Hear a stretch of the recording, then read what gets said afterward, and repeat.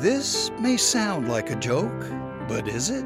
Welcome to 90 Seconds of Encouragement. I'm Steve Table. A little boy, a doctor, a priest, and a lawyer are flying on a tiny plane.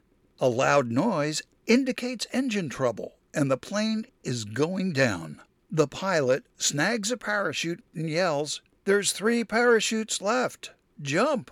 The doctor snags one, saying, "I save lives, I should live," and he jumps. The lawyer snags one, saying, "I'm a lawyer, and everyone knows lawyers are the smartest people in the world. I should live," and jumps. Who's next? The priest looks at the boy, saying, "I've had a full life. You take the last parachute." The boy hands it back, saying, "Don't worry, Father.